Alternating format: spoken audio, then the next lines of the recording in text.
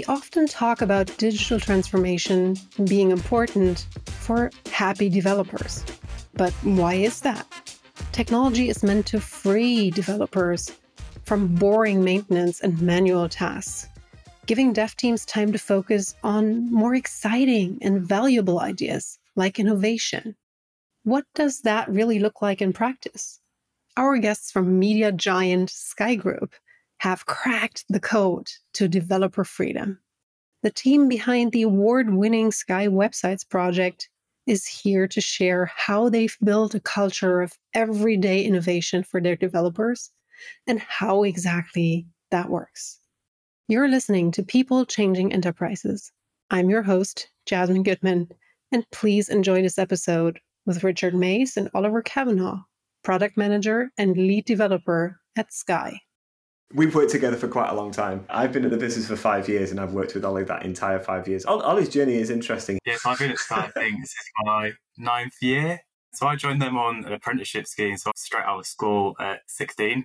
My entire career has been at Sky. I started off as an apprentice working on internal applications and just went through different projects throughout the years. Sky really does give people freedom. Like, so many people have gone off and spun up their own teams because they had an idea to do this thing. That's what happened with us. We were within one other team where we'd started building this project. And now we've been spun off into a different team that is in a completely different part of the business. And we were given the freedom to then hire our own team. So we've really taken ownership of it over those few years. It was a pet project for us. And now it gets to be our full time, which is just perfect. You guys have quite a unique culture at Sky UK where you were able to truly give developers freedom to innovate. Can you tell me more about what that actually means and how it plays out in real life? Yeah, I think when I joined Sky, having worked at a tech startup before and seen the way that they approach things, I came in with that attitude of thinking this is going to be a bit of a behemoth. It's going to be hard to navigate. It's going to be hard to get anything done.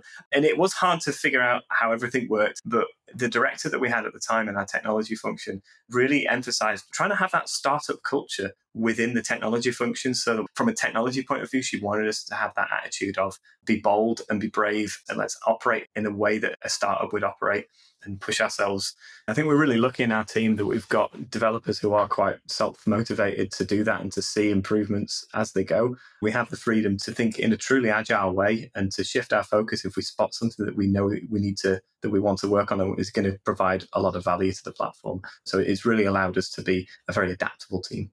Yeah, I think with freedom to innovate, if you give people that freedom and remove the shackles and trust people, that's where your magic really starts to happen.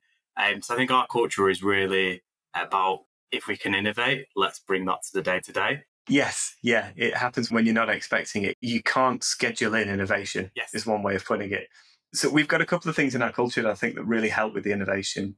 We've got a real culture in the team of if you see something that you're not happy with and that you think that we could improve, bring it to the table and we'll bring it into our sprints. We have a very collaborative approach to the work that we do. We have a culture of doing spikes in our sprints. Go and do a bit of an investigation, see what you can find out. We'll maybe time box it for a couple of days, present it to the team, and then we can have a discussion about that and see whether it's something that we can bring into the platform. So I think having the freedom in our roadmap is one thing that helps, and having that culture within the team.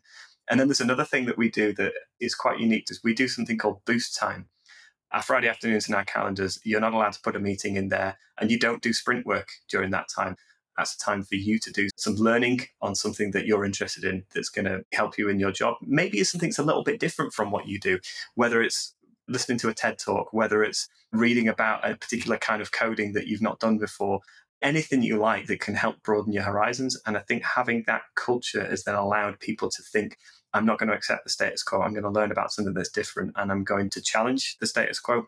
I guess the other thing that we've really done to kind of help this is really getting our developers to buy into the platform. So I think they really see that as their own product and that they can make change. So they really have that sense of ownership that they want it to be better. They want it to be the best possible product they can.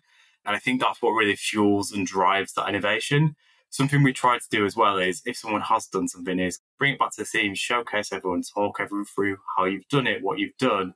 And that kind of inspires the next person to go, off the back of that, I'm going to go try this. Or maybe gives them a bit of a different perspective on how that person's tackled it. And yeah, it really, again, drives more innovation. how do decisions get made when someone pitches an idea? Who gets to decide if something is built? A lot of ideas that we've done over the last few months have come organically from the developers, either from things that they've been looking at, or an editor said, I want to do this, I want to try and achieve this. And then we've gone away and had a look at it and thought, actually, there's one way that we could do that might maybe changing this particular feature or creating this new feature. So it is an organic and collaborative process. We have a roadmap that is loosely defined for the year. But one thing I found is that the best laid plans don't always work out. As long as we've added value to the platform, we're happy. And so if an idea is brought to the team, if we can demonstrate that it has value and we think it's worthwhile doing now, there's nothing else that's maybe a higher priority, then we add it to our sprints. Because everyone's got that self kind of ownership of the platform, we almost don't have to make anyone make decisions as such. Like we come to a collective like, oh, this seems like the right thing to do. And I think so far it's worked out. We've got a product that's doing great and we've got some great features out of it. And I think sometimes just looking for someone to make a decision can almost be the problem. We have guiding principles, and I think that helps the process is that we have guiding principles. The guiding principles being that this should be a platform that anybody can use. We want to keep it simple. Mm-hmm. It needs to be user-friendly. And so I often come in that sense as a non-developer. I can provide the perspective of the users and the editors. I speak to them probably more than the developers do. And so I can often challenge and say, well, are we making things simpler enough? Is that going to be user-friendly? We want things to be quick from a developer point of view. We want things that are going to be scalable and automatable. And if it fits those sorts of guidelines and principles, then we're happy with it. It's probably going to be something that we all agree is right. Sounds like you're the bridge between the editors and the developers. Yes. Help the listeners understand how that collaboration works. I can almost be like a salesperson for the platform. So I go out there and try and get business from people across the company. So I engage with them quite early on. And it is a bit of a sales pitch. I present, here's what our platform can do. We'll do a demonstration or maybe even mock up their existing site in our platform and show what's possible and take it from there. And sometimes those discussions can be, I like what you've done in that demonstration, but I'm not happy with X, Y, and Z. And it is a very open and honest conversation with them to say, I think that does fit into the guiding principles that we've got for the platform. We will look into it and we have the freedom to then add that to our roadmap. Or I can say, look, the model that we're going down, that doesn't really fit what we're trying to do. Is there ever a case where you have tensions? Do you ever experience your editors and your developers going head to head and saying, yeah, but I want this, and the other side saying no? I'm definitely the bridge between them, so we don't let the editors talk to the developers directly too much. They do meet them, and I do joke. But I don't think we have too many tensions because we do recognize that the platform is not right for every particular use case. So there have been some discussions where we've had that sort of sales pitch and they decided it's not right for them. And often I'm quite easy with that. That just may well be the case. It doesn't necessarily fit every use case. But we've not had too many tensions because often if we can have that sort of rational discussion with somebody and explain why the suggestion that they've got doesn't fit our guiding principles, then generally that's been accepted because we can have that rational conversation with them. And I think it maybe helps with me not being a developer. I understand the technical side of it, so I can have that appreciation of it, but I'm not a coder. I can't write any code. But I can appreciate the business side of it and the editorial side of it and have a conversation with them that will hopefully they will understand the perspective that I'm coming across with. And so I've not really had tensions with any of the editors at all. It's a very collaborative process. And I think that they're really happy with the platform that we've provided to them. I think as well, because we've got that flexibility in our roadmap, that gives us a lot more power from in the past where we might have gone, we can do that maybe in 3 months' time. Like we go, you really want that? Cool. Give us a week or two, we'll do it. That makes them happy and they have a bit more. So I think like that relationship has really improved from that perspective. We're only really speaking to them when they've got a new exciting idea and we'd love to learn more how you want to use it. So that dynamic's really changed from being right there and now I need to get this live to fix this problem to looking more futuristic and going, what is it that you want? How do you want that to work? Or how can we make our platform better for you? And I love the clarity. And I think that's what your editors probably appreciate as well, right? You're very clear. You have your guiding principles in place and they're not a secret, I take it. They're out there in the open. People know how you're operating and how they can benefit from the great work that you guys do. Any final advice that you can give for people who are looking to encourage more freedom, more innovation, happier developers within their businesses?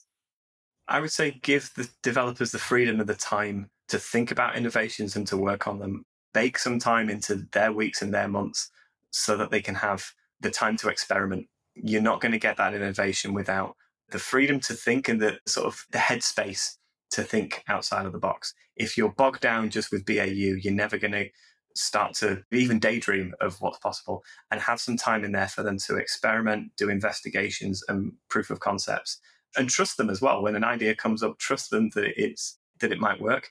Sometimes it won't. Sometimes a proof of concept comes out and says it doesn't really work out, and that's fine. Failure is a pathway to learning. It's a step on the journey.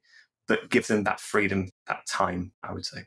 Yeah, completely echo that. I think trust is a big one. Your development team are the closest people to the product. They know it better than anyone else. So go with their instinct. If they think the product needs to change, they're probably right. Thanks for listening to People Changing Enterprises. This show is brought to you by Contentstack, the leading composable digital experience platform for enterprises. Got a question or suggestion? Email us at podcast@contentstack.com. If you like the show, please leave us a rating or review on Apple Podcasts. We'll be back next week with a new episode helping you make your mark.